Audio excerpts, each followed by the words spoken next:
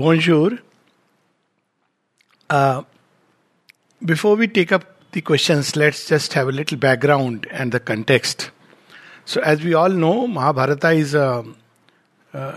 normally portrayed as an internecine war. And these wars have taken place from time to time. While we wish and pray that a world should be free from wars, but these wars father the universe, because behind the outer war is a most extreme outer manifestation, like quarrels between human beings. When they engage in fight, whether verbal or otherwise, what is behind it is a state of inner conflict which is going on for a long time. So the Mahabharata war, the gory war that takes place, is the result or the manifestation of a deep conflict which is going on for some time. And this conflict, according to Indian thought, at its bottom, of course there are many kinds of idea forces that come and clash, but at its bottom it's a conflict of dharma and adharma. I think somebody has mentioned about that. But normally when we speak of dharma and adharma, we understand it as a set of moral rules, virtues, good and bad, but that's not how dharma operates. Dharma comes from the root dhra, that which holds. And it not only holds, it carries the march of mankind towards a great future event. So, see, the Mahabharata, at least the Gita, starts with Dharma Kshetra Kurukshetra. The field of action is the field of evolving dharma. So, dharma is not like a fixed set of qualities where we draw a line and say this is black and this is white. Dharma is the evolutionary journey of man from its origin, from where we come and to where we should go, and all else in between happens through a clash of idea forces which are released in the universe. So this is how we have to look at it as the base. In the Mahabharata, just as we have in the Ramayana, the key, the one who holds the dharma of those times. So dharma has two aspects. One is the fundamental truth of existence. For example, I may be a bad person outwardly, but at my root, I believe that this world has been created for the manifestation of the divine. Now, I may not be able to live that reality, but I believe that there should be in this world parity, equity, there should be equality, there should be freedom of speech, etc., etc. And behind it all, I see this world as an expression of the divine. And on the other hand, there is a person who is a virtuous person outwardly, who files his income taxes, is good with his neighbors, but deep inside he has the conviction that this world is meant for the satisfaction of desires. So the dharma is not just an outer set of action, but deep within the faith and will to be. This is an extreme example I am saying. Not that this would happen in real life.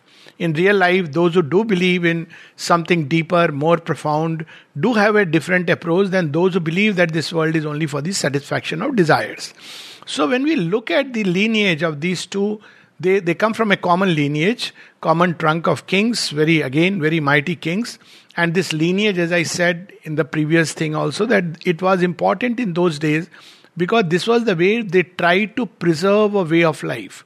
Now it is broken and it has outlived its purpose. That's one part of it. But the way they preserved the life in all its beauty and splendor was to create lineages. So in those days we had this lineage which comes from a great and mighty kings, King Bharat, Shantanu, and subsequently Bhishma. We know all that. But now what happens to this lineage is, at a given point of time, this lineage gets broken. Why? Because to satisfy his father, Bhishma takes a vow. He takes a vow that I will never marry. Now this is the point where we see that the whole lineage starts getting broken, and it breaks for a purpose. Because unless a lineage is broken, you cannot have new things which come into evolution. We see the same thing, Rama upholding a whole lineage, and subsequent to Rama, the lineage goes away because he has established something. So it's the same thing happens here, that Bhishma breaks the lineage unwittingly, and thereafter the children who are born, Vichitravir and his brother Chitranga, then they are all very weak kings. They are no more carrying that fire which comes right down from Bharat. And when these kings, he sees that the whole lineage has got broken, he brings in sage Vyas, rather their mothers bring in sage Vyas, and once again you have, it's like rejuvenating a dying lineage, and they have the kings Dhritarashtra and Pandu and Vidur, who are born out of the two queens and one Dasi, through Rishi Vyas. So this very beginnings of the story will tell us that it's not a simple story of good and bad. In today's times, if we really look at that, a sage is being called to have children of two queens who cannot have children through their normal processes, would almost sound like a gory act. But if we look at the whole process, right from beginning, from Shantanu and Bharat, in fact, the story starts with King Bharat, who is himself, born in a way which, even today, we can't be so liberal, that he is born out of wedlock. So when we look at the whole story, the main key thing here is that how to make this dharma be preserved so that the land can be ruled by the just kings, by time-honored kings through great values. So we have the birth of Dhritarashtra and Pandu and Vidur.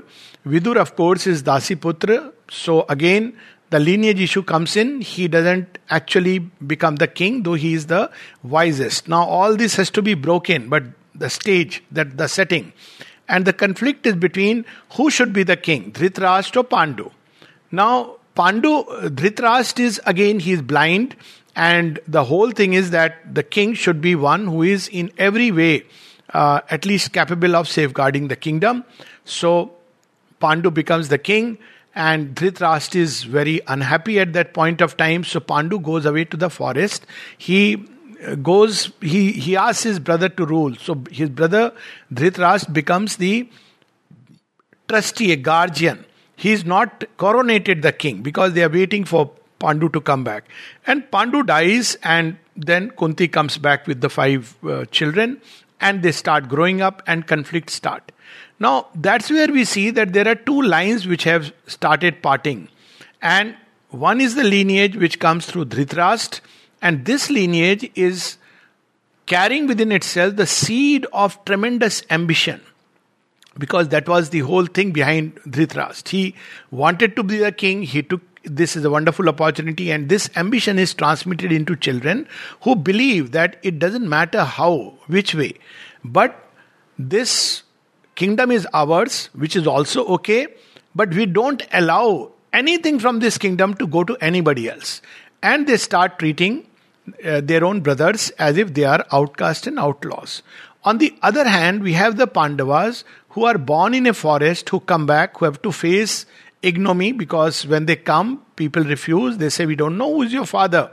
So just as with Karna, now you see the contrast, the 2 lives. Somebody has mentioned about Karna.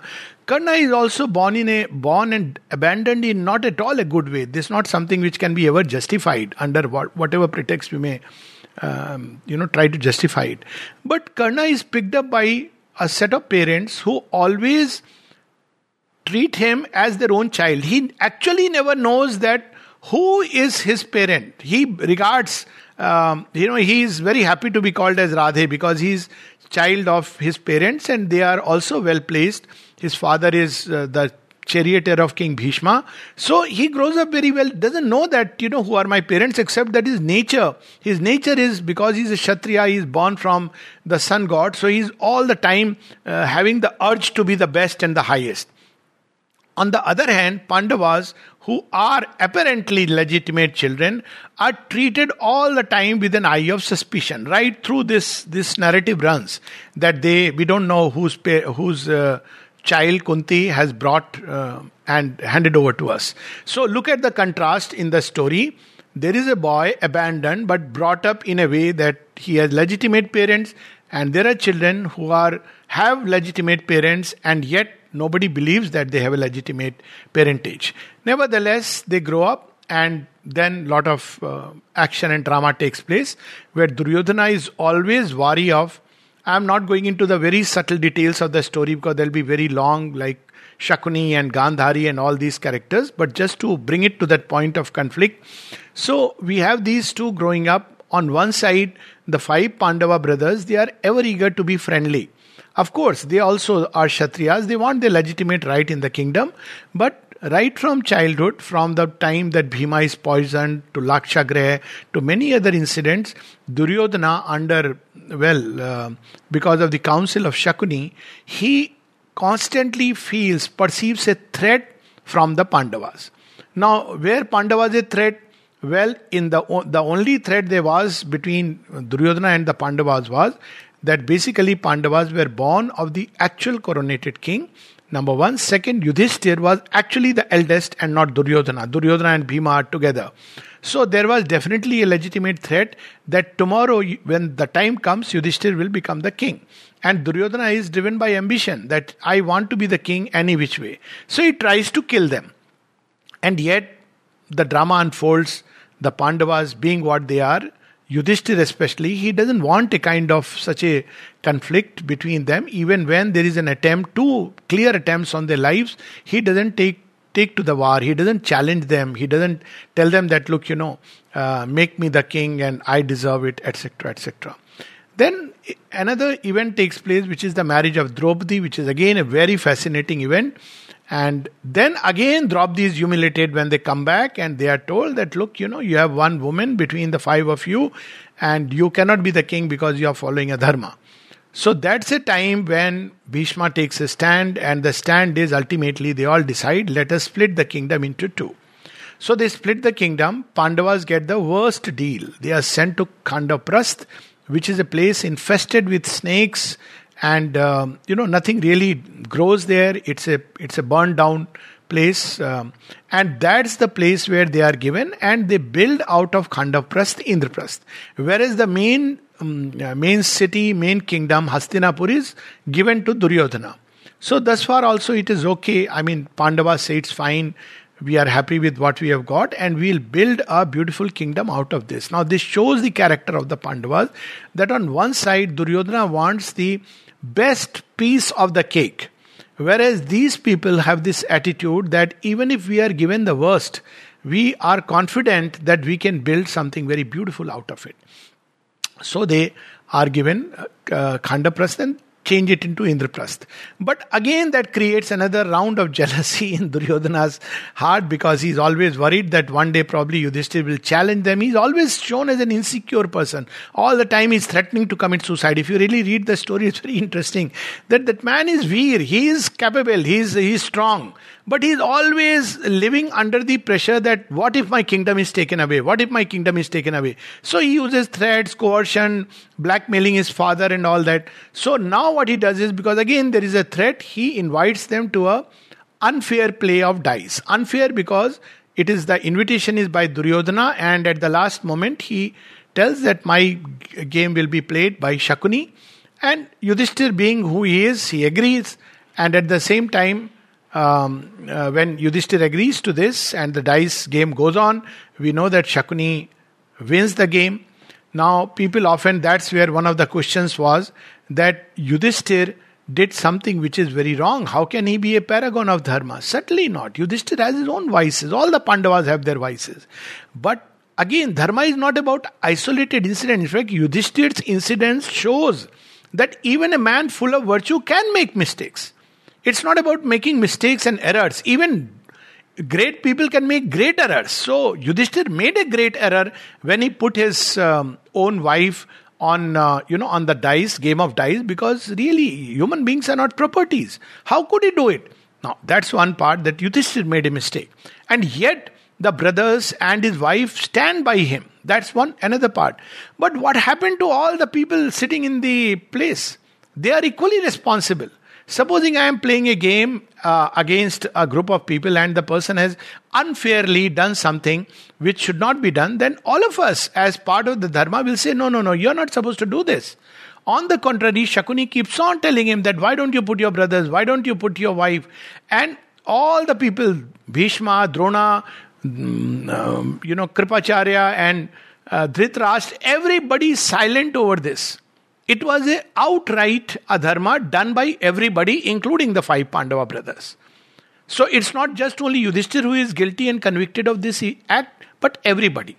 But what comes worse out of that is not only up till this point that they have become slaves and they have to go to the forest banished. That comes in another game.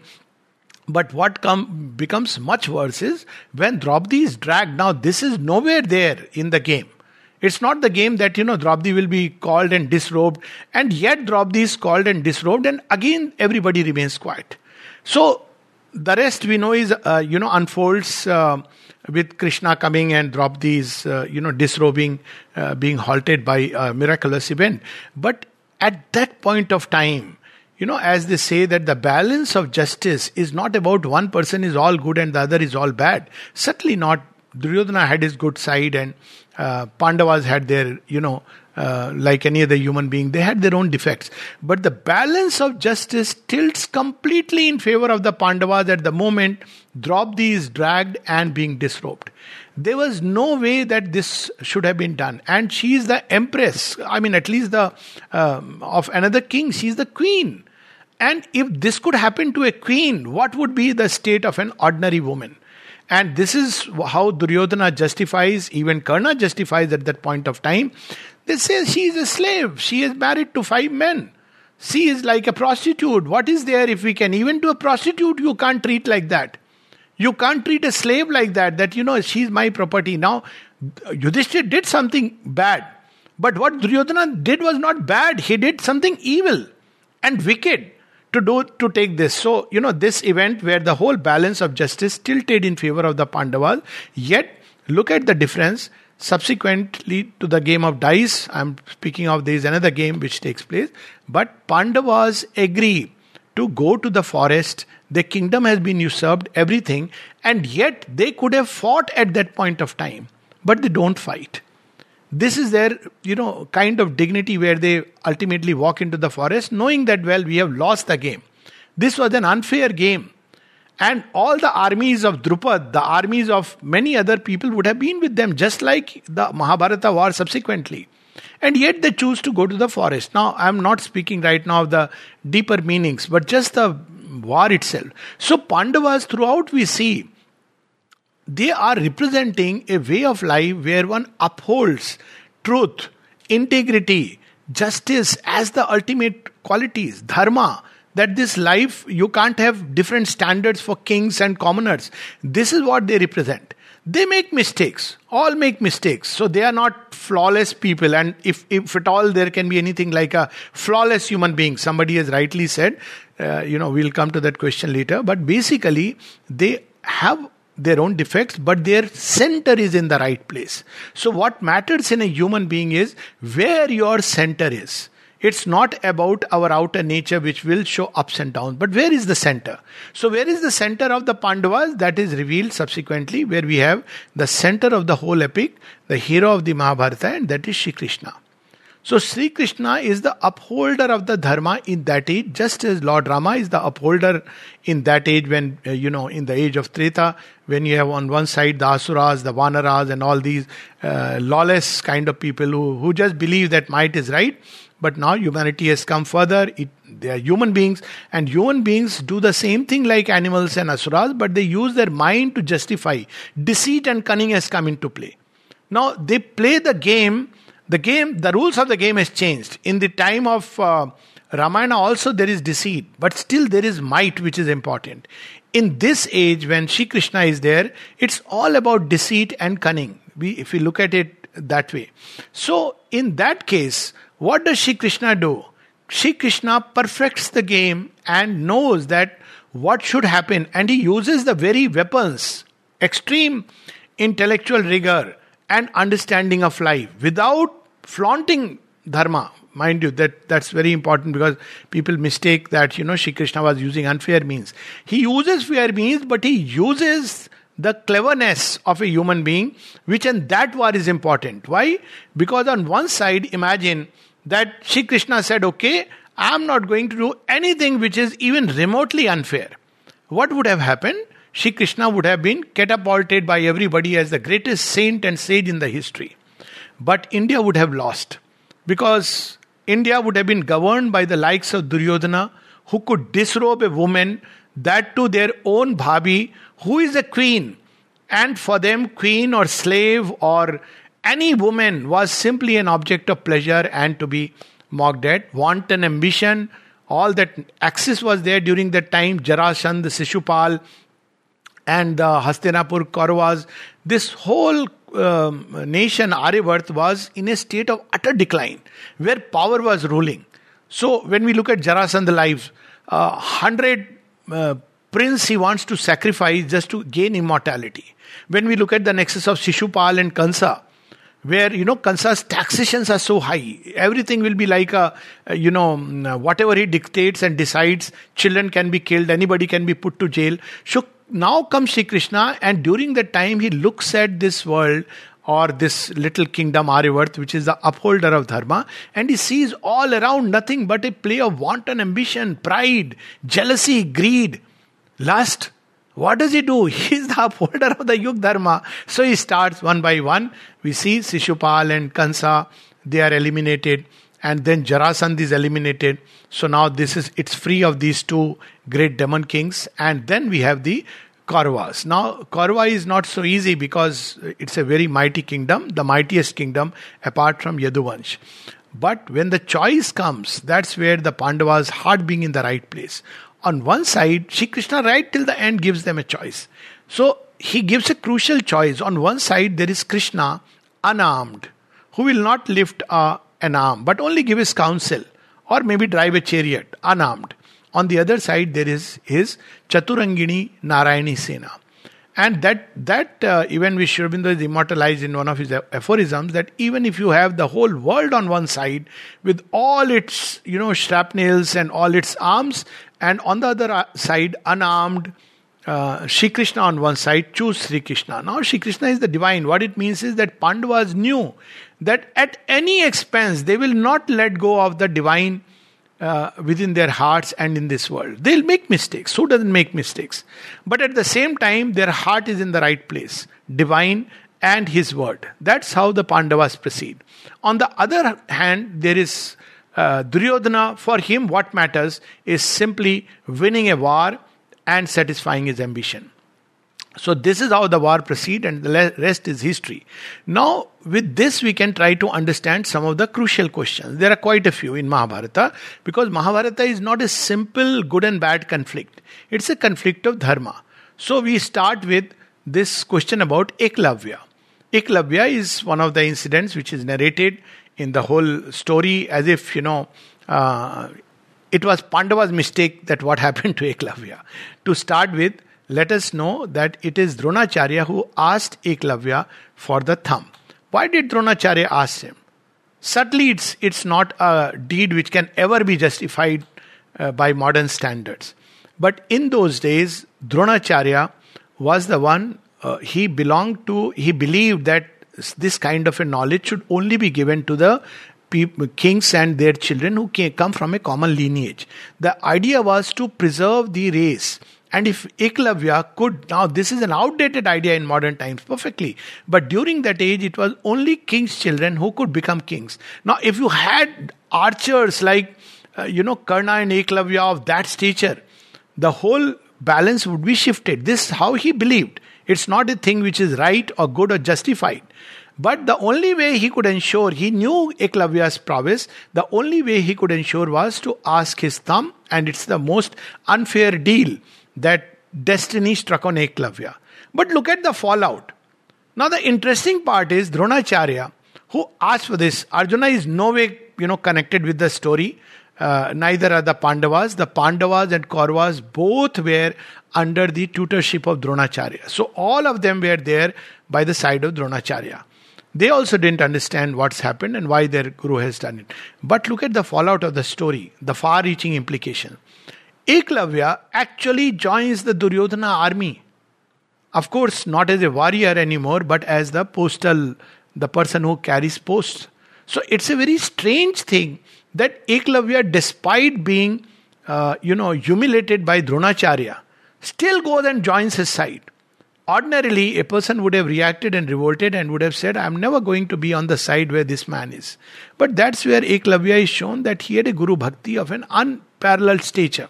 So he joins Duryodhana. Imagine Eklavya with all his prowess being on that side, what the war would have meant. So this is one incidence where we have to see the background, and certainly it's not the Pandavas but Dronacharya. Dronacharya's allegiance was very clear. A great warrior, but his allegiance was with the king and the kingdom, not primarily with dharma. So this is where Dronacharya makes a mistake. He's a great man, but his allegiance is with the king. He can't afford to create another Arjuna or another Bhima. It has to be in the lineage, Duryodhana and all others. He cannot afford to have that. What answer will he give to Dhritarashtra? So like any other ambitious man, a capable man but an ambitious man, he chooses the side of Dhritarashtra. See how people are making choices. Then there is this another character, Karna. And there is so much sympathy about Karna. He's often shown as a martyr. Okay, fine. Destiny was unfair to him. Yet he proved himself by going to the guru of Dronacharya. Dronacharya refused him again for the same reasons, but he goes and develops all the prowess which Parshuram can give. He is, if you really see, he has gone one step ahead of Arjuna at that point of time.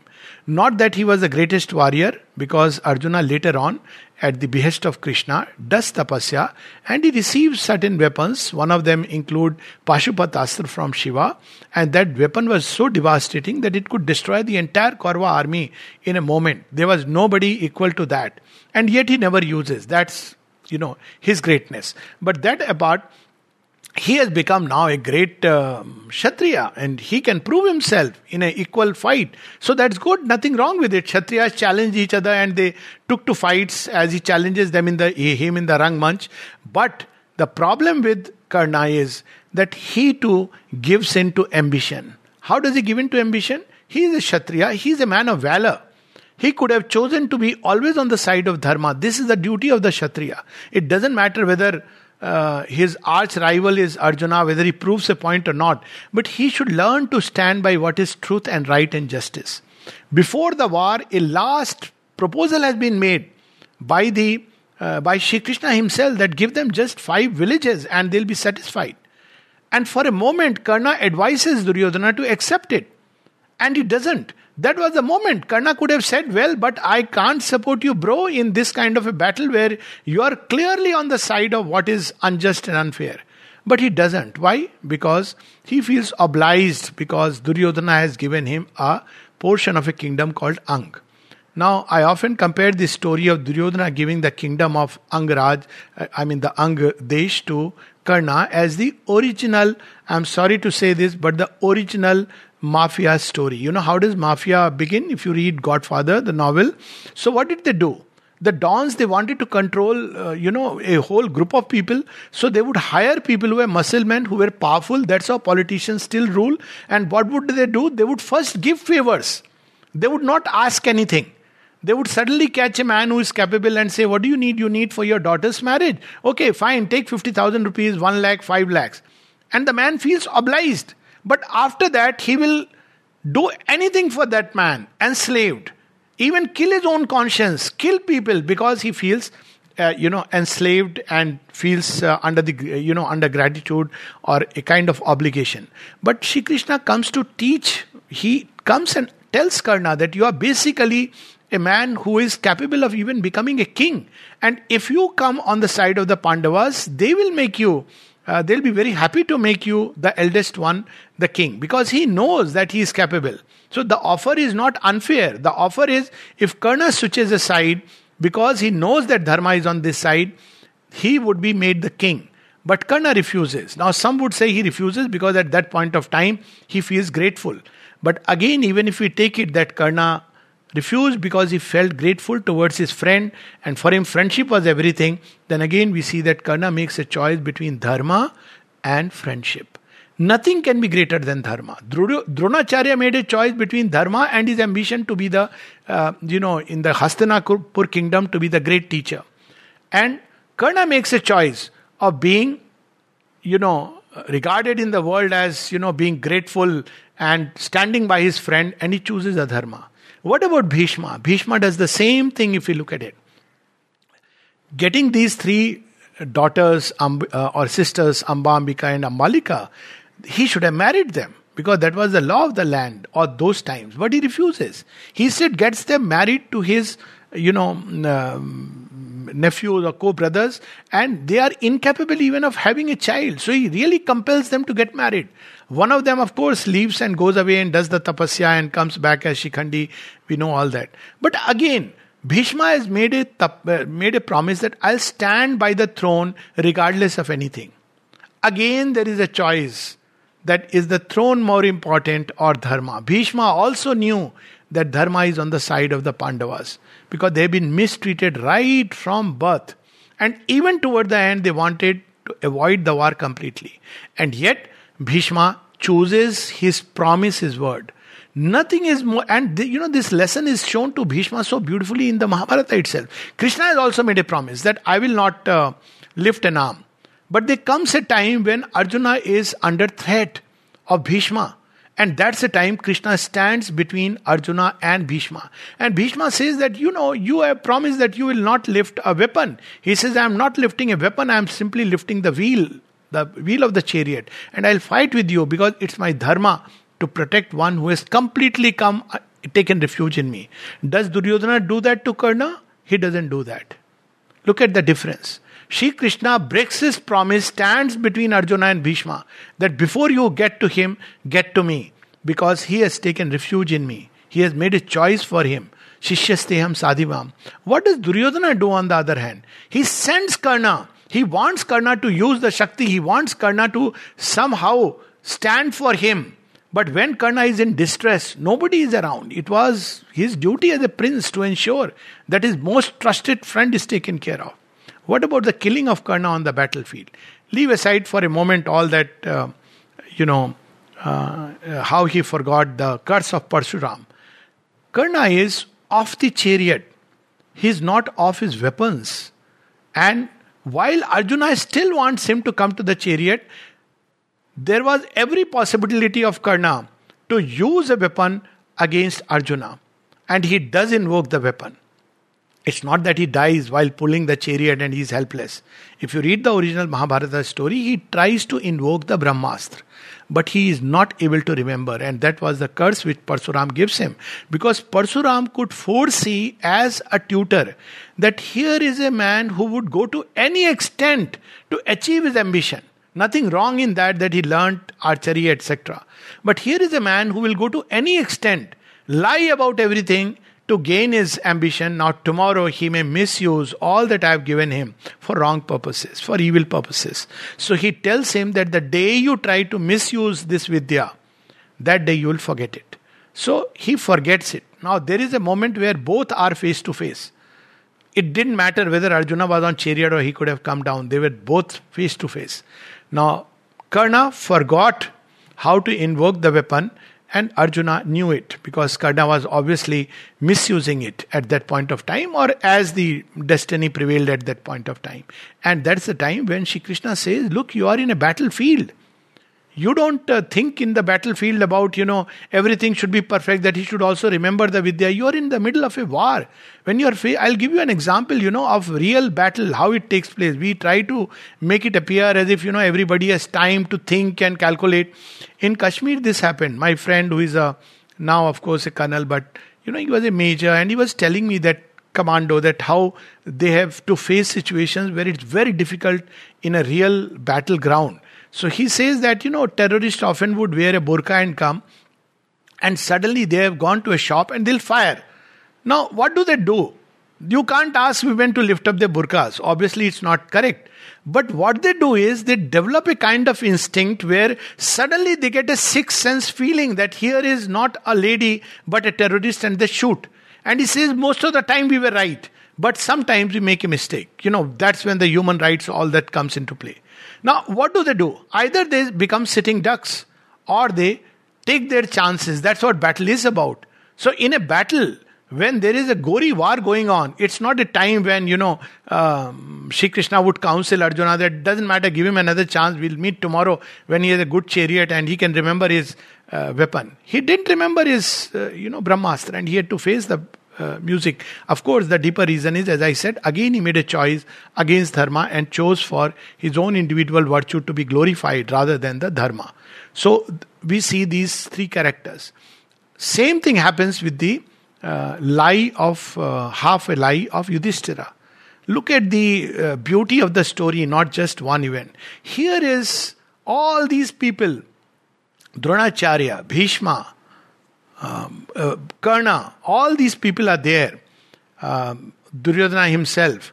And they kill a 16-year-old boy mercilessly without following a single norm of the war.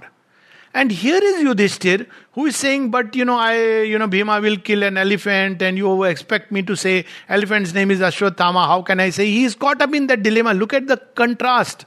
Yudhishthir is not willing even to tell half a lie for the sake of victory. And here are people, 7 warriors, who are ready to just kill a 16-year-old just because now it's a question of their prestige. They can't face him in an open war 1-to-1. So this is the big difference between the Pandavas and the Kauravas. Yes, he tells half a lie. Or rather, he tells the truth, Ashwatthama Hatohata. And the moment he says, Narova Kunjuro, it's not a man but an elephant, there are all the drums and conch shells blowing, which of course is Krishna's plan. And that's the time when Dronacharya succumbs. He's sitting on the battlefield, unarmed, helpless, that what's the use of my living if my son is dead, and he is killed.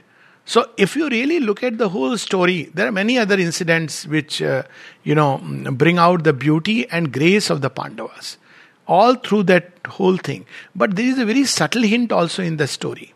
At the end of the entire war, again you look at Ashwatthama. What does he do as a warrior? He kills 5 or rather 6. He thinks they are Pandavas, but he kills them while they are asleep. They are not, of course, Pandavas, but they are their children. And of course, Drishtadumna, whom he mistakes for Krishna. He just kills them and he feels he has done a great job. And Duryodhana, even till the last moment, is very satisfied that ultimately you killed them. Imagine this kind of a thing going to Yudhishthir and the Pandavas. They would hang their head in shame. Even after the war, they just can't rule because they go through a deep pain. That look here, our own brothers, our own family members have been massacred. So it is known that when the war is over, Yudhishthir and others, they go into a period of seclusion. And ultimately it is Yuyutsu who is the 101st child of Dhritarashtra. He's the one who rules the kingdom because they can't. They say, how can we have inherited the kingdom. There has been a war. And it's very difficult for them to reconcile with all the events that has happened. Compare it to Duryodhana and the cohort who are perfectly fine, disrobing Draupadi, doing the Lakshagraha and doing Indraprasth and the Dyut Sabha and everything and continuing to rule, and still they are not willing to even part with the kingdom with even a worth a needle ground. So just imagine the stark contrast. So while there are individual mistakes when you see a story in a small little, always I say that when we look at a picture, don't look at only one small little frame. There is a background, there is a larger picture. Then we have to see. Somebody incites, let's take an example, that someone keeps abusing another person constantly, hurting him in many ways. Now this person who is basically strong and has been observing restraint, one day holds his fist and gives a nice blow to this man who has been constantly insulting and abusing. And what happens? This man who was insulting and abusing dies. Now tell me who is wrong and who is right.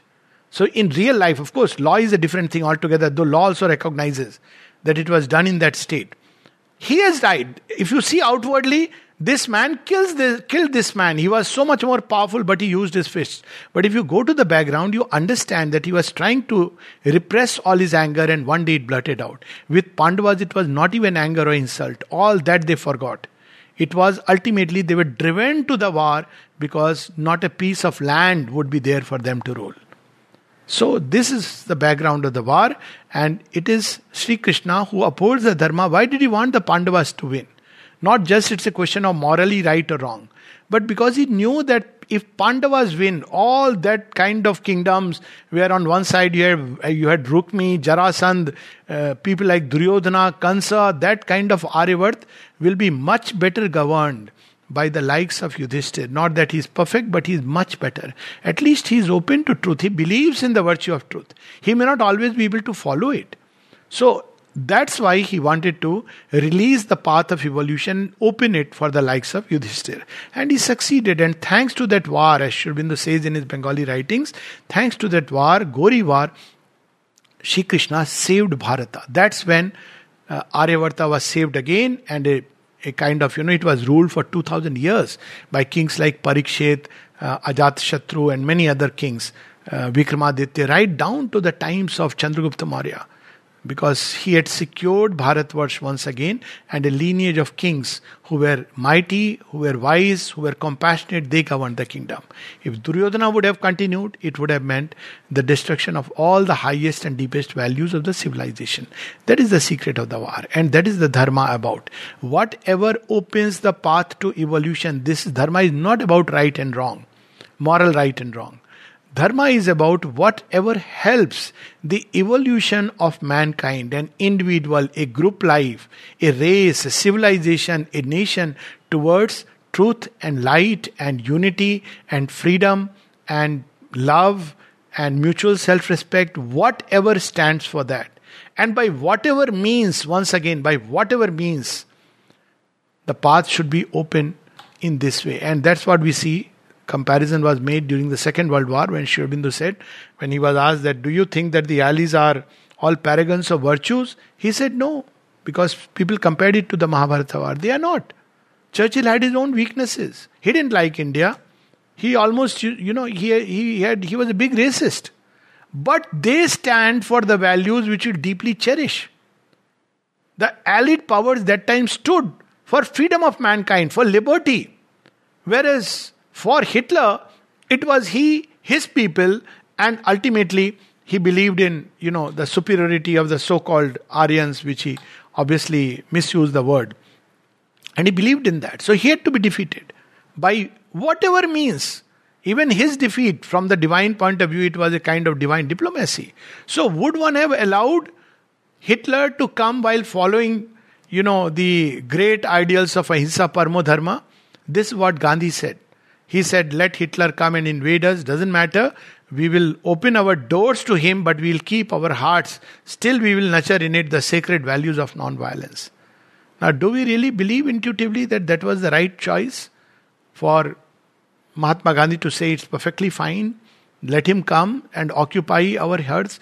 Do you think it was right even for Subhash Chandra Bose to say that right now our task is to defeat the Britishers? It doesn't matter. Let Hitler come, let Japan come. But the Britishers should be defeated.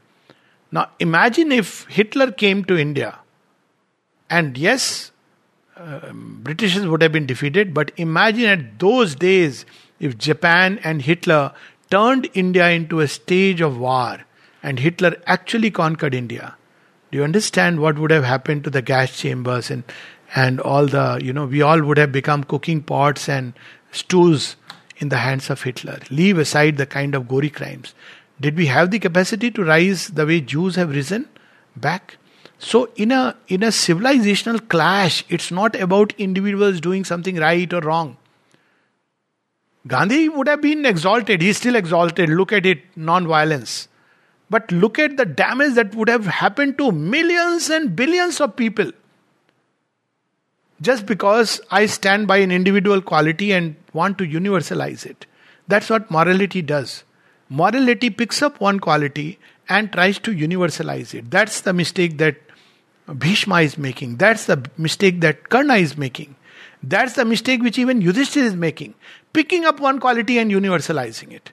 But life is not that. In life, the only universal truth one should hold is dharma. Pandavas stand for that, and that's what, the beauty of the story is how it, when we once again connect the beginning to the end, is all the Pandavas, and of course Karna also, they are not born out of the normal process of birth. And we see even Parikshit, he dies in the womb. Can you imagine somebody killing a baby in the womb? That's exactly what Ashwatthama tries. Firing a Brahmastra salvo at that little baby who is in Uttara's womb, because he wants that entire dynasty to be destroyed. And yes, Sri Krishna protects him. In a way, he dies and is reborn. So all of them are basically, they do not come through the normal process of heredity, but they carry upon them the touch of the gods. So basically, Pandavas and Parikshit, who eventually rules, they represent the new creation. Because they are not, they break off from heredity, but they bring in something new in its place. Heredity is all right as long as people are following the path of dharma, but it has to be broken aside and new values have to emerge. After Parikshit, we don't see that it is just by heredity. A different whole scenario opens before, the nation called India.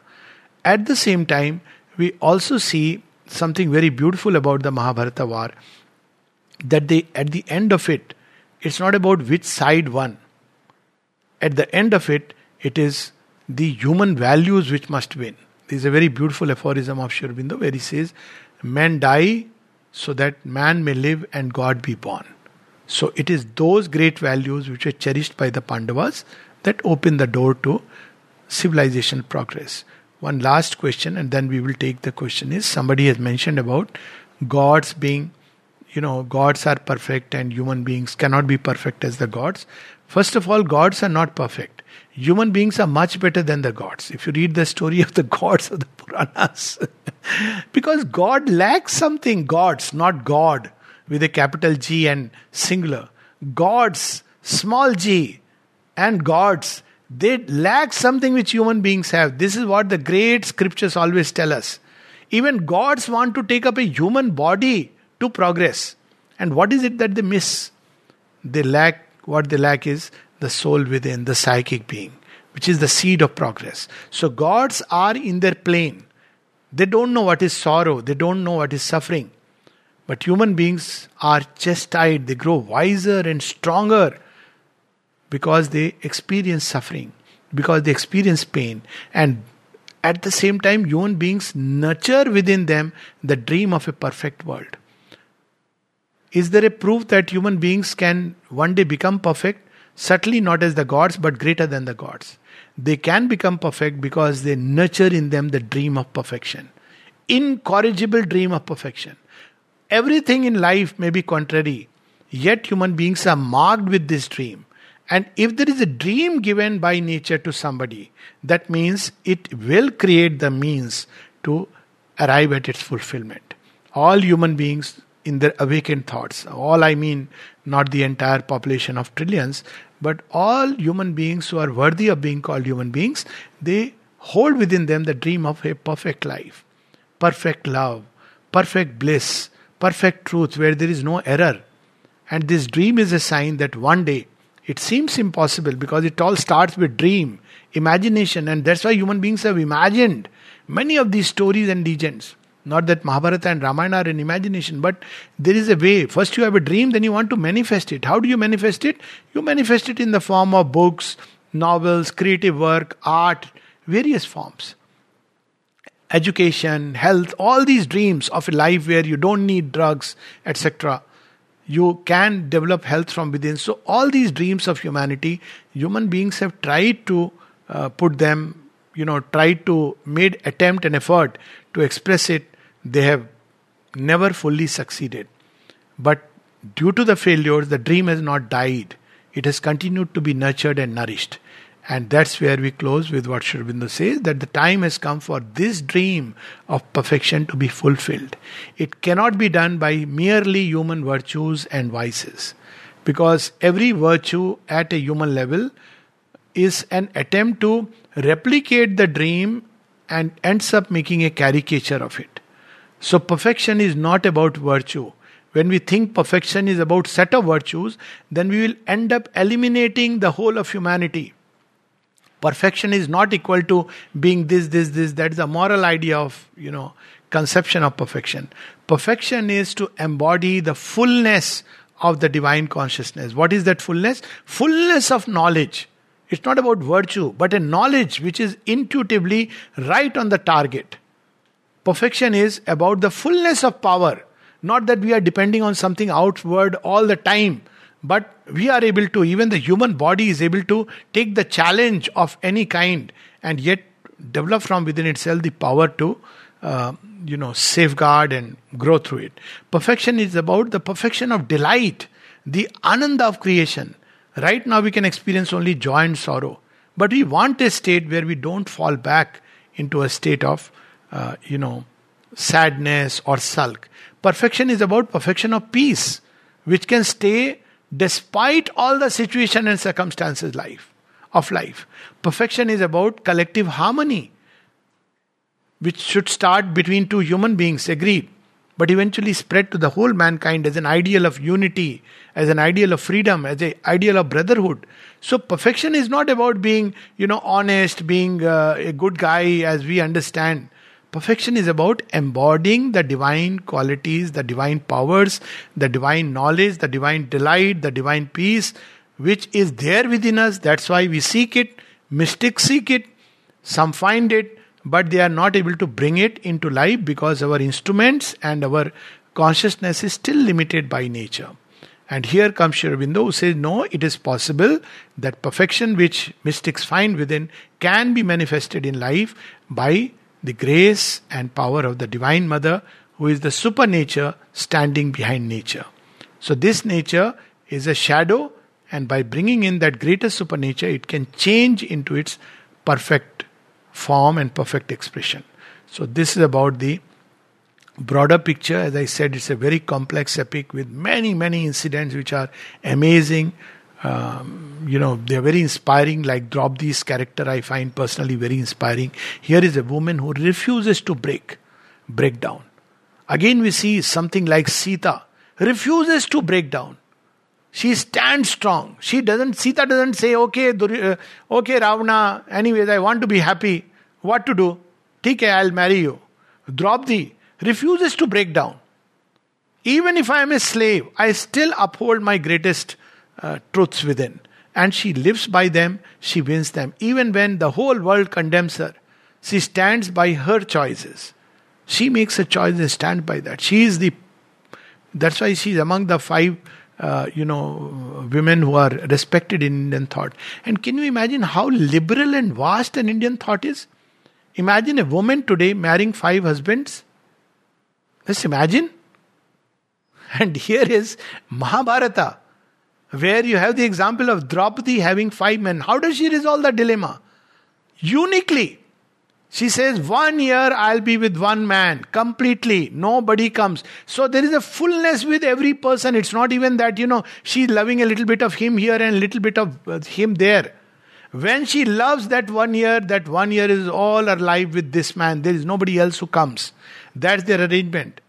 Look at how they are trying to resolve the dharma issues. Because Draupadi is married to all 5. She is not a frivolous character who says, okay, fine, morning I'll take a walk with Yudhishthira because he's a good guy, he tells me nice satsang bhajans. And afternoon I'll go hunting with Arjuna. And at night I'll sleep with Bhima. She doesn't do that. She says, 1 year with Yudhishthira, nobody comes. 1 year with Bhima. So she's like living 5 lives. It's like different lifetimes. Look at how she resolves the dilemma. And she fulfills the mission. It is said she was an avatar of Kali. And she fulfilled the work for which she had come. It was to destroy the upholders of adharma. That's why she is Yagyaseni, born of the fire of tapasya. So she is a very amazing, inspiring character. As to Karna, it's the story of a fall. Even a great being who is born of the fire of the sun, energies of the sun, succumbs to a human virtue. He succumbs to his ambition, one of being the king, and worse ambition that he wants to defeat Arjuna. His life's mission is to prove a point. Arjuna never makes it his life's mission to beat Karna in a point. Never. He is what he is. He is happy with what he is. But we see Karna always carrying this warped individuality. All his life he is craving for a war with Arjuna. Why? Because he wants to prove to the world that he is the greatest archer. That's not what a Kshatriya is meant to be. For Kshatriya, saving dharma, standing for the people who are downcast, standing for righteousness and truth is important. Even if the world doesn't regard him as the best warrior, still that's his duty. And Karna abandons it. So on one side there is yash, on the other side there is mahatwakansha. On one side there is glory, and the other side there is ambition. Karna chooses ambition, and therefore he has to fall from glory. This is the Unfortunate message of Karna. It is unfortunate, tragic life, not because he was outcast by society. Krishna was outcast. Krishna never grew up. If you look at life of Krishna, he is the most, person who has right from childhood faced all the horrors, chased by the asuras, born in a, prison, abandoned by, he never knows who his parents are. If you really look at the life of Krishna, it's the most difficult life. And yet he rises to Godhead. That's the greatness of the Pandavas and Shri Krishna's life. That doesn't matter what you may be born, whatever challenges you may face, birth is not in your hands. It was not Karna's choice to be born like this. Fine, fair enough. Life has given you an unfair deal, the worst deal. What is man's manhood? To still stand for what is true and right and beautiful. That is called proving a point. Pandavas also had a raw deal in life, much worse deal than Karna, though they are born in the lineage and recognized, but all their life they are chased by all kinds of horrors. Yet they stand for what is true and right and beautiful. This is what makes a man. Karna had all the potential, yet his life ends in a tragedy because he never used, like Ravana, the Bhakta becoming one who is after asakti. So same thing we see in the story of Karna, that whatever you may be born with, your qualities, your capacities, even if you achieve them, still if within us there is the canker of ambition, it will lead towards self-destruction. So either we have to choose between name and fame and ambition, satisfying those things, between kingdom and wealth, or standing up to the truth of our purpose, what is spoken of in the Gita as Swadharma, and Shri Krishna's that sloka, that little bit of portion, that explains what went wrong with Karna. He says, Swadharmo nidhanam shreya par dharmo bhyava. So he tells Arjuna that your Swadharma is to fight for the true, for the right, for the beautiful. And at this point of time, truth and right and beautiful is with your brothers. It's not because they are your brothers. It's not because it's your kingdom. That's the mistake Yudhishthir was making. And Arjuna was also making. It doesn't matter, I'll abandon the kingdom. He says, no, the people trust you. They look up to you. You want to give away the kingdom and the people all to Duryodhana who will misuse them. So he says, no, you must fight because it's your Swadharma. And this applies to Karna also and Dronacharya and Bhishma. What was the Swadharma of the Kshatriya? To fight for whatever is noble and good and true. And none of them did that. They chose Paradharma. Paradharma means one sticking to his word, another to the throne, third person to his ambition, and therefore Paradharmo Bhayavaha. When we follow an alien dharma, alien law of being, there is nothing else but destruction. Any questions? Okay. That's a great... Probably... I wish you saw the movie Planet of the Apes. So, at different stages of mankind, these powers have been given. Now, if you look at the Treta Yuga, that's the time when people are living largely in a consciousness which is centered in the higher mind. And while the rest of them is in the animal, Rakshasic, Asuric world. And these powers are not really magical. Magical they seem to us. But just as by physical means, by digging into matter, we discover the capacity of the nuclear bomb, fission and fusion, which is locked within an atom. 100 years, 200 years back, if somebody said, you can split an atom and blow the world, it would have appeared as magical. But today we have it. So, at all levels of our being, there are powers which are waiting to be discovered. Because in this age, we have dug deep into matter, so we had to receive the powers from matter. And they are, by the way, far more devastating, I think, than the Brahmastra and the Agnyastra. But similarly, there are powers which one can obtain by harnessing the forces of the vital world. If you have seen the movie 36 Chambers of Shaolin, and really it is, in Madan Sri Aurobindo's life, we know that how by the power of will, he could halt a whole menacing army of Hitler. So now, if you, supposing there is, to give a little example, somebody has harnessed the power of will to an extent that it can have a devastating effect. Yet the will cannot reach at a great distance. It can reach up to a point. So what do? You use a medium. Now like we know Sri Aurobindo used beings like Churchill to fulfill, what he wanted. Now, these mediums can even be material mediums, charged with a tremendous energy, a tremendous power. They can have devastating effect. So, this is one of the ways that powers of the vital, powers of the mind, spiritual powers, all of them could be harnessed by doing a tapasya of that kind. Like, material scientist does material tapasya. So, he discovers material powers. So, imagine people who do spiritual tapasya. Imagine Vasisht bringing out a whole army out of his danda. So what is that army? There are energies which are released, which can be devastating. Now, there used to be these stories where the rishis took water in their hands and they read some incantation and threw it, and it had magical powers. Now, Sri Aurobindo describes an example. As a child, I have seen these things also, where instead of medicine, because medicines were not there so many, so, when somebody was ill, you have a little water, drinking water, and somebody did some mantra. It used to be called Phuk Marna. And Sri Aurobindo speaks about when Barin had a mountain fever and cuts it with knife. I mean, this it's not so important about the technique part, but the energy with which the water was charged, and when that water was drunk, he was cured of the fever. I have seen such stories, not stories, but real life incidents with Tulsi Patti, with Ganga Jal. And this is not superstition. This simply ways of charging anything with a certain kind of energy. In Auroville, they actually have this dynamized water. Now, I don't know how it is prepared, but there have been experiments that even water can be charged in a way. See, that was the principle behind offering everything to God and partaking it. So, to get power, the way is tapasya. So, if one does tapasya seriously, like, and the tapasya involves even the risk of death, like Madame Curie's husband, he died eventually, but he discovered radium, which is tremendous power.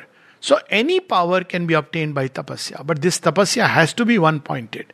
And I'm sure that tomorrow, in days to come, we will develop the technology and the power of how a devastating nuclear explosion, Brahmastra if you want to put it, as the person who dropped the atom bomb speaks about it, one can activate it on the tip of an arrow.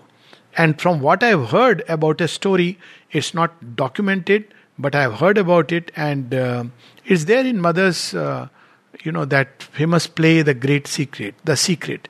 So that play does give a hint that Pavitra Da had developed the formula with which on the tip of an arrow or anything, you could actually create a nuclear reaction. And he seems to have told the mother, and the mother said, you know it, I know it, and that should be the end of it. So, at every level, look at it like this. Now, internet, now we use it, but it's a power. How did somebody discover this power? By taking the trouble of going into space. And that's how all power is discovered. There are ranges of consciousness, ranges of energies. Look at it this way, that there is an energy which has gone into the origin of creation. Billions of stars and galaxies. There is a power, and that energy resides within us also, because we are also product and creations of that same one energy. Imagine harnessing this one energy. What tremendous, Vishwamutra could create a whole heaven, annex out of that tapasya, because he had harnessed it. So the way is, of course, spiritual, but there are other ways also.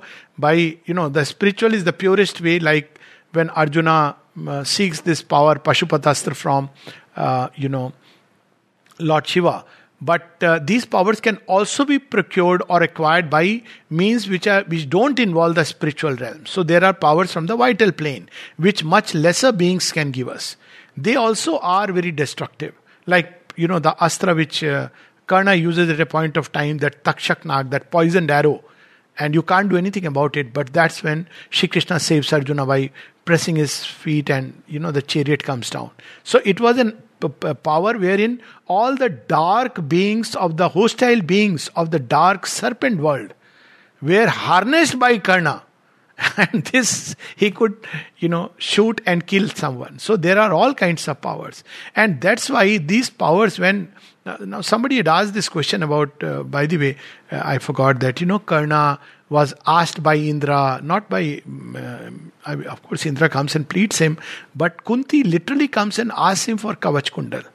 Now look at it this way, that Kunti has not asked, Indra asks, he's not saying Karna that don't fight the war and don't kill Arjuna. All that he has done, Indra, is that let there be a fair play. You are a great warrior, and Arjuna is a great warrior. You want to decide who is the better of the two? Well, I leave it to destiny and fate. But with this Kavach and Kundal, there is no fair play. The whole world would condemn you. So he gives away. That's because Karna wants to prove a point that yes, I am the greatest of all. That's true, that with this armor I cannot really fight, because he's invincible at that point of time. Imagine that way if Arjuna had all the celestial weapons, Pashupatastra, and he said, okay, no war, I am going to use it and finish the entire Kaurava army. There is in Mahabharata the incidents of Barbaric also. He could finish the entire Kaurava army with 1 or 2 single arrows, and Shri Krishna beheads him. He says, no, that's not how a war is fought. This is a war, not by this kind of a means. It has to be fought. There is evil on both sides. It has to be, the path has to be cleared by that, through this battle, through this conflict. So even Barbaric could do it. 2 arrows and finished everybody. So this is how wars are fought at several planes, at several levels. It is not just that suddenly they met one day on the field of Kurukshetra and from there the war began. War began when Bhishma renounced the throne. And then at several points of time the scene unfolds. First behind the scenes, when Shri Krishna goes and tries to avoid the war by telling Karna, just you come to the Pandavas, become the king. Nothing will happen, there will be no war, nothing. But he refuses.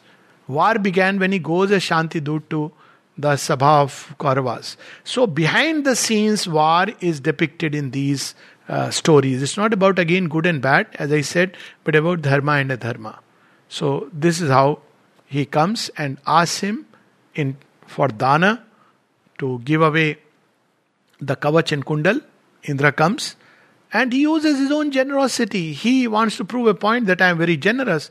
Karna could have refused. He could have said that, well, I don't want to write my name in the Guinness Book of Record that I am the most generous of all. I want to keep my Kavach Kundal. Fair deal. Nobody compelled him to do that. At the same time, it put them on an equal footing. There was an equal parity between Karna and Arjuna in the war.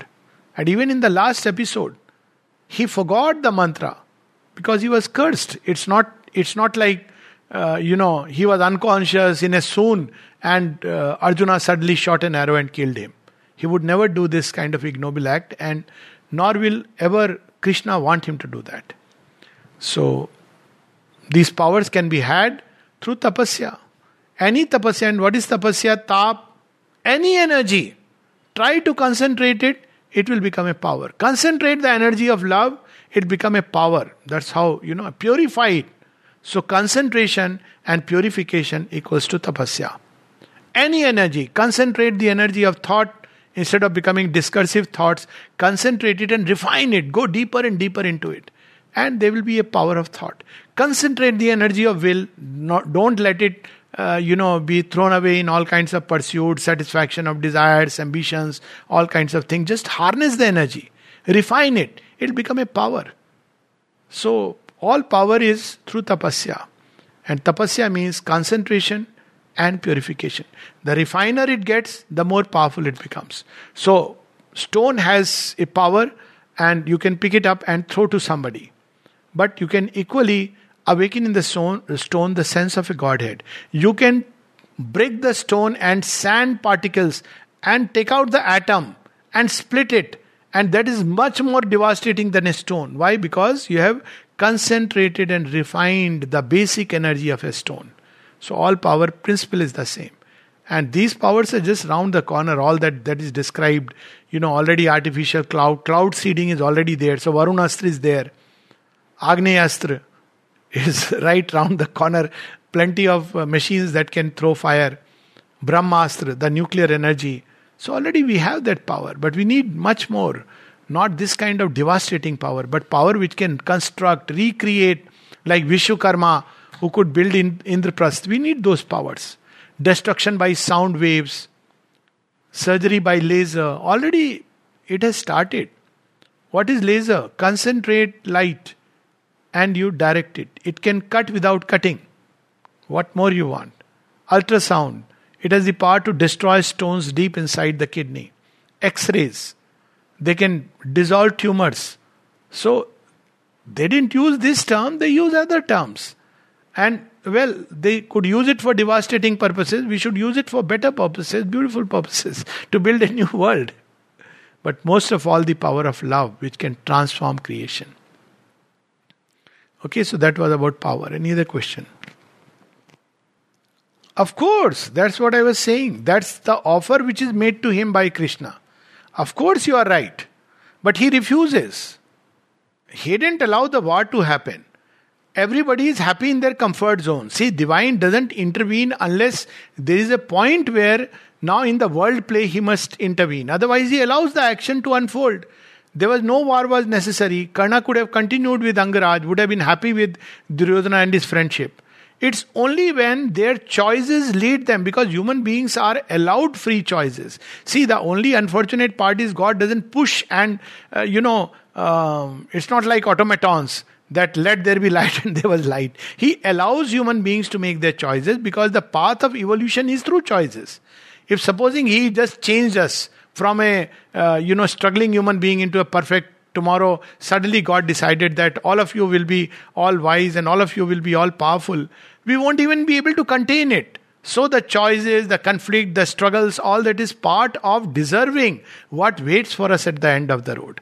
As much for Karna as for Yudhishthira. The end of the road is not the war, but eventually the divinization. So Sri Krishna allows them to make their choices. But a time comes when their choices has led them to an internecine conflict. That's when he tries to avoid. He tries to talk to Bhishma, he tries to talk to the Kuru Sabha. Then he talks to Karna, and what is his offer? Very beautiful offer. He says, come and be the king. Exactly. He knew it, but why should he come and, disclose it just to upset a whole, and will it really make sense? Will Karna really say, oh wow, now I'll become a king? When he refuses it at that point of time, Krishna very well knew that Karna's ambition in life is to defeat Arjuna. He gives him his full play. All of us are given our full play. Imagine if Karna was offered this before the war, much before the war, that basically you are one of the Pandus, come, be that king.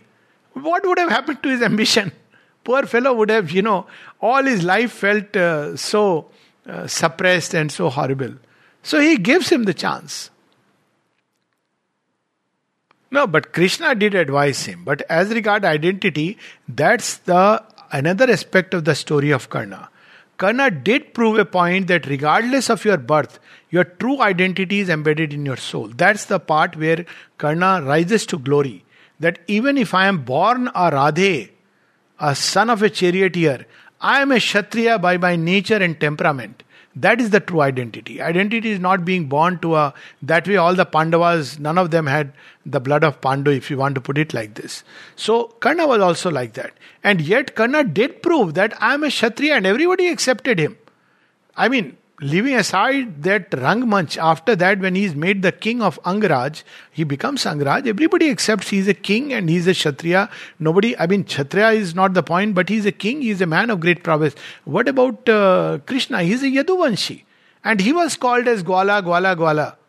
That's okay. That was one part. But Shri Krishna is an upholder of dharma. He doesn't take it so much to heart and say, I have all my life been haunted with this idea that I am a Gwala. Basically, life gives this challenge. It gave its challenge to Karna. I agree that it's not a fair deal. It's not about always life right from childhood getting a fair deal. But what you make of what life gives you is what makes a man. Neither of Pandavas never had a fair deal. They didn't have a fair deal right, not only from birth, but throughout never a fair deal. And yet Pandavas made their choices. Krishna never had a fair deal. Who had a fair deal? Even Bhishma didn't have a fair deal. Sri Aurobindo didn't have a fair deal. So if you look at life that way, it doesn't give fair deal. Agreed. Now that's a question which destiny knows. Of course we can answer that, but that's a different forum altogether. Destiny doesn't give what we think is a fair deal. But the beauty...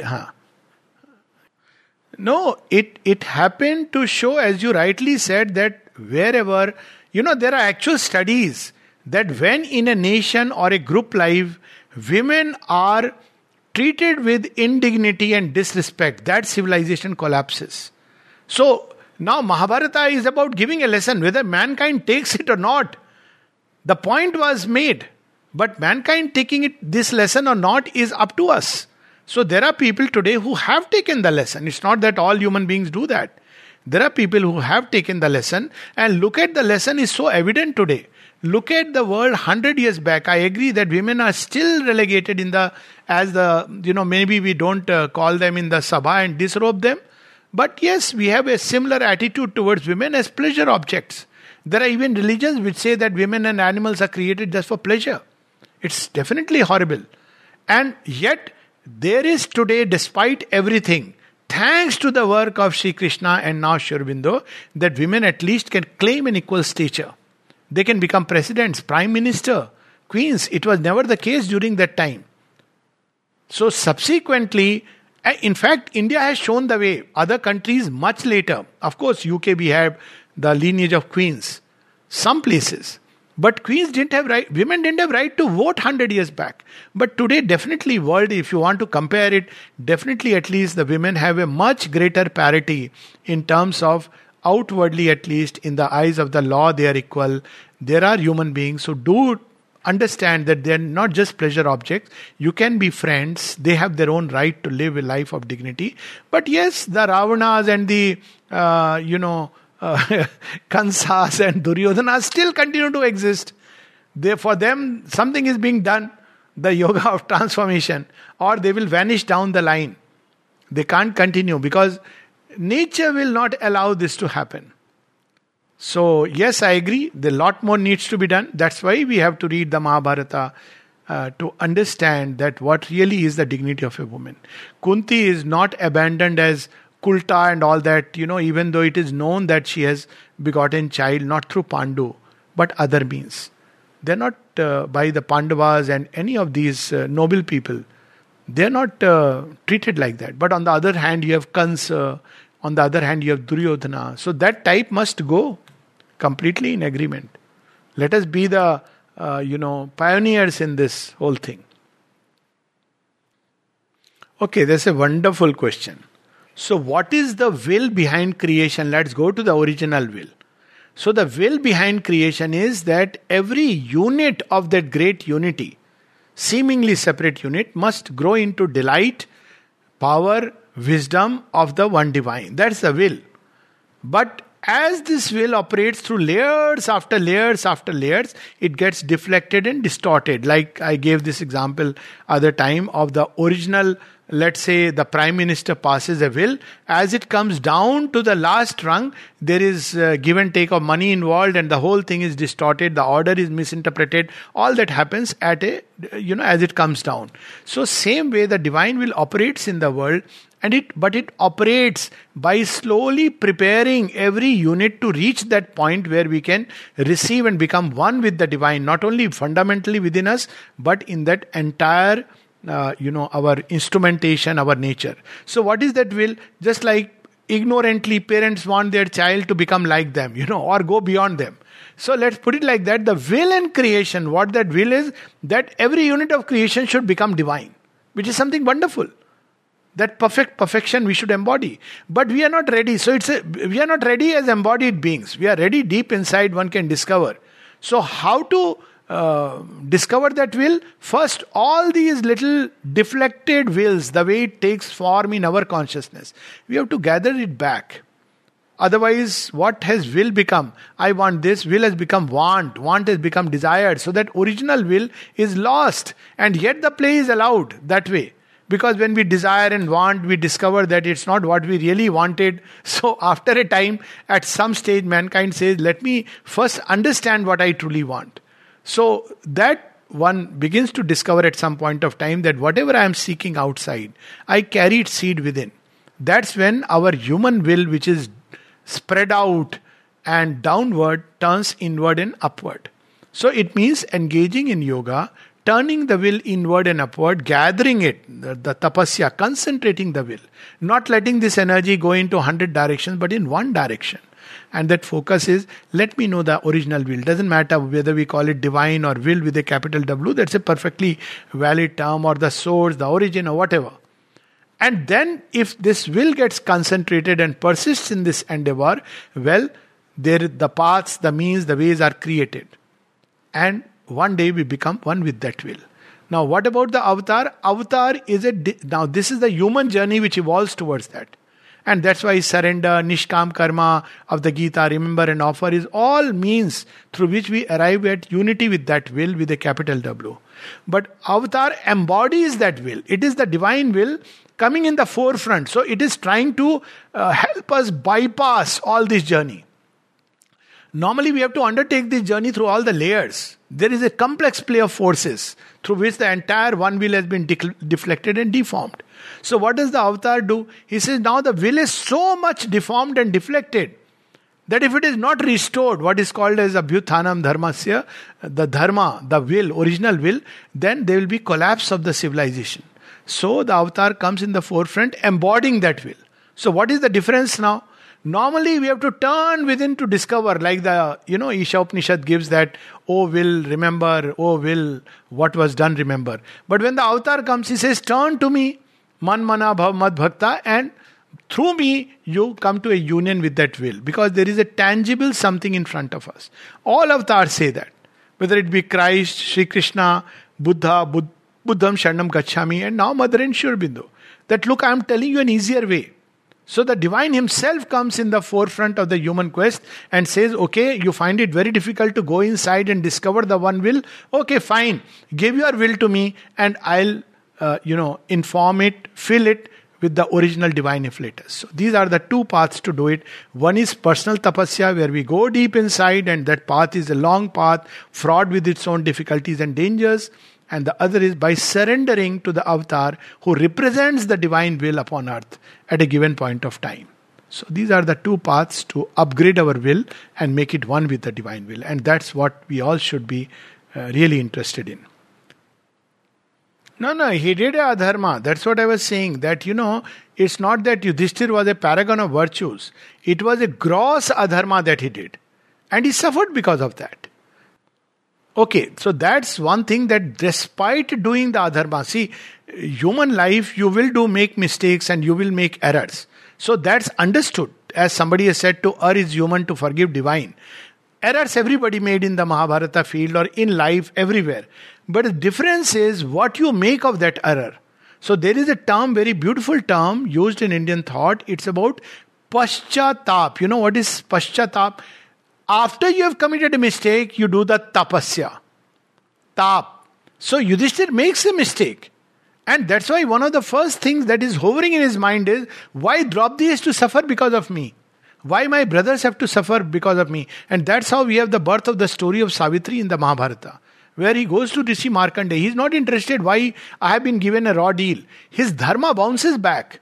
And he suffers because of him, they have to suffer. And he asks that, has there ever been anyone who has suffered like Draupadi despite being as virtuous as she? He doesn't regard her as, bad, doesn't say, oh, they have disrobed you, no, I don't want you. He doesn't do that. He feels so much, he's filled with remorse and repentance. And at that point of time, the story of Savitri comes, and the story reveals Savitri in the context of the story of Draupadi, that regardless of what fate may deal with you, still mankind has the strength to bounce back and overturn the decree of fate. So what do Yudhishthir and the Pandavas do during those 13 years? All of them in their own way engage in tapasya. So if you really look at Yudhishthir's life, he faces all this with courage, patience, forbearance.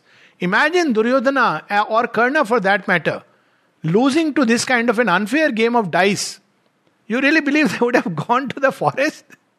They would have said this game is unfair. In childhood they used to do bhandus and picked up arms and said, no, you meet us like a Kshatriya. But they don't do it. So that's why that blot on Yudhishthir's character, he washes away.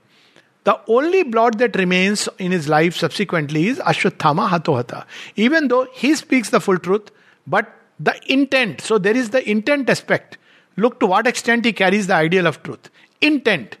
And because his intention still till the end was that, no, I shouldn't be doing it. He was in that conflict. So it is said the day Yudhishthir said that the chariot touched ground. Otherwise it used to be a little above because of his truthfulness. So still why does he go in body to heaven? Leave aside the symbolics of the story, but it's a very beautiful story. Good, you have brought it out. Now there is a last test. That all this is fine, you have done. Like, you have done all kinds of good and bad deeds.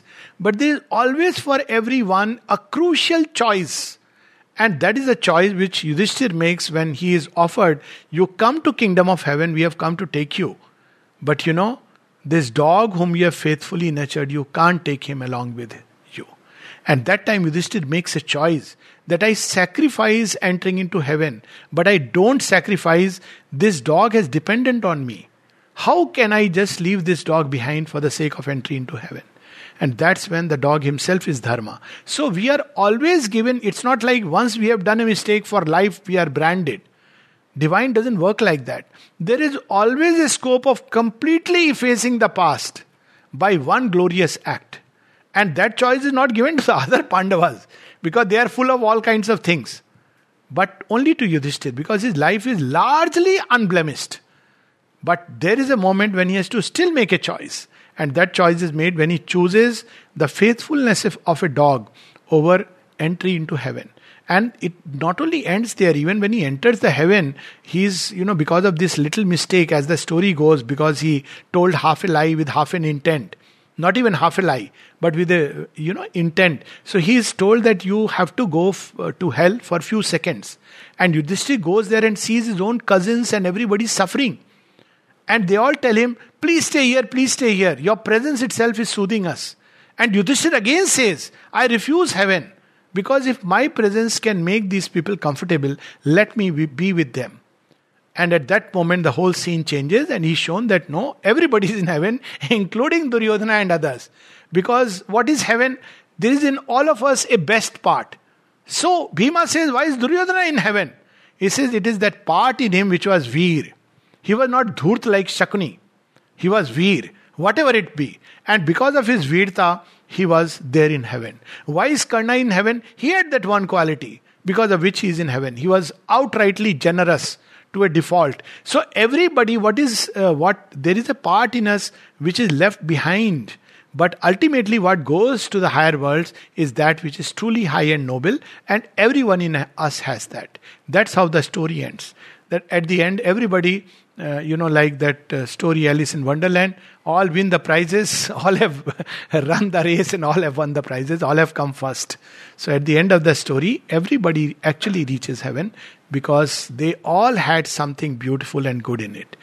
On earthly scene, they fight, there is combat, there is struggle, there is wrestle, there is dharma, adharma. But in the end, every human being, this is the ultimate truth that Indian civilization has come to teach. All of us carry within us something which is noble and divine. It may be expressed for a moment in our life, but that is unblemished, untarnished, and it is that which will always carry the journey forward. So the goodness of Duryodhana survives in spite of 100 evils he may do. So that's the lesson of that story towards the end. Thank you. Okay, bye-bye.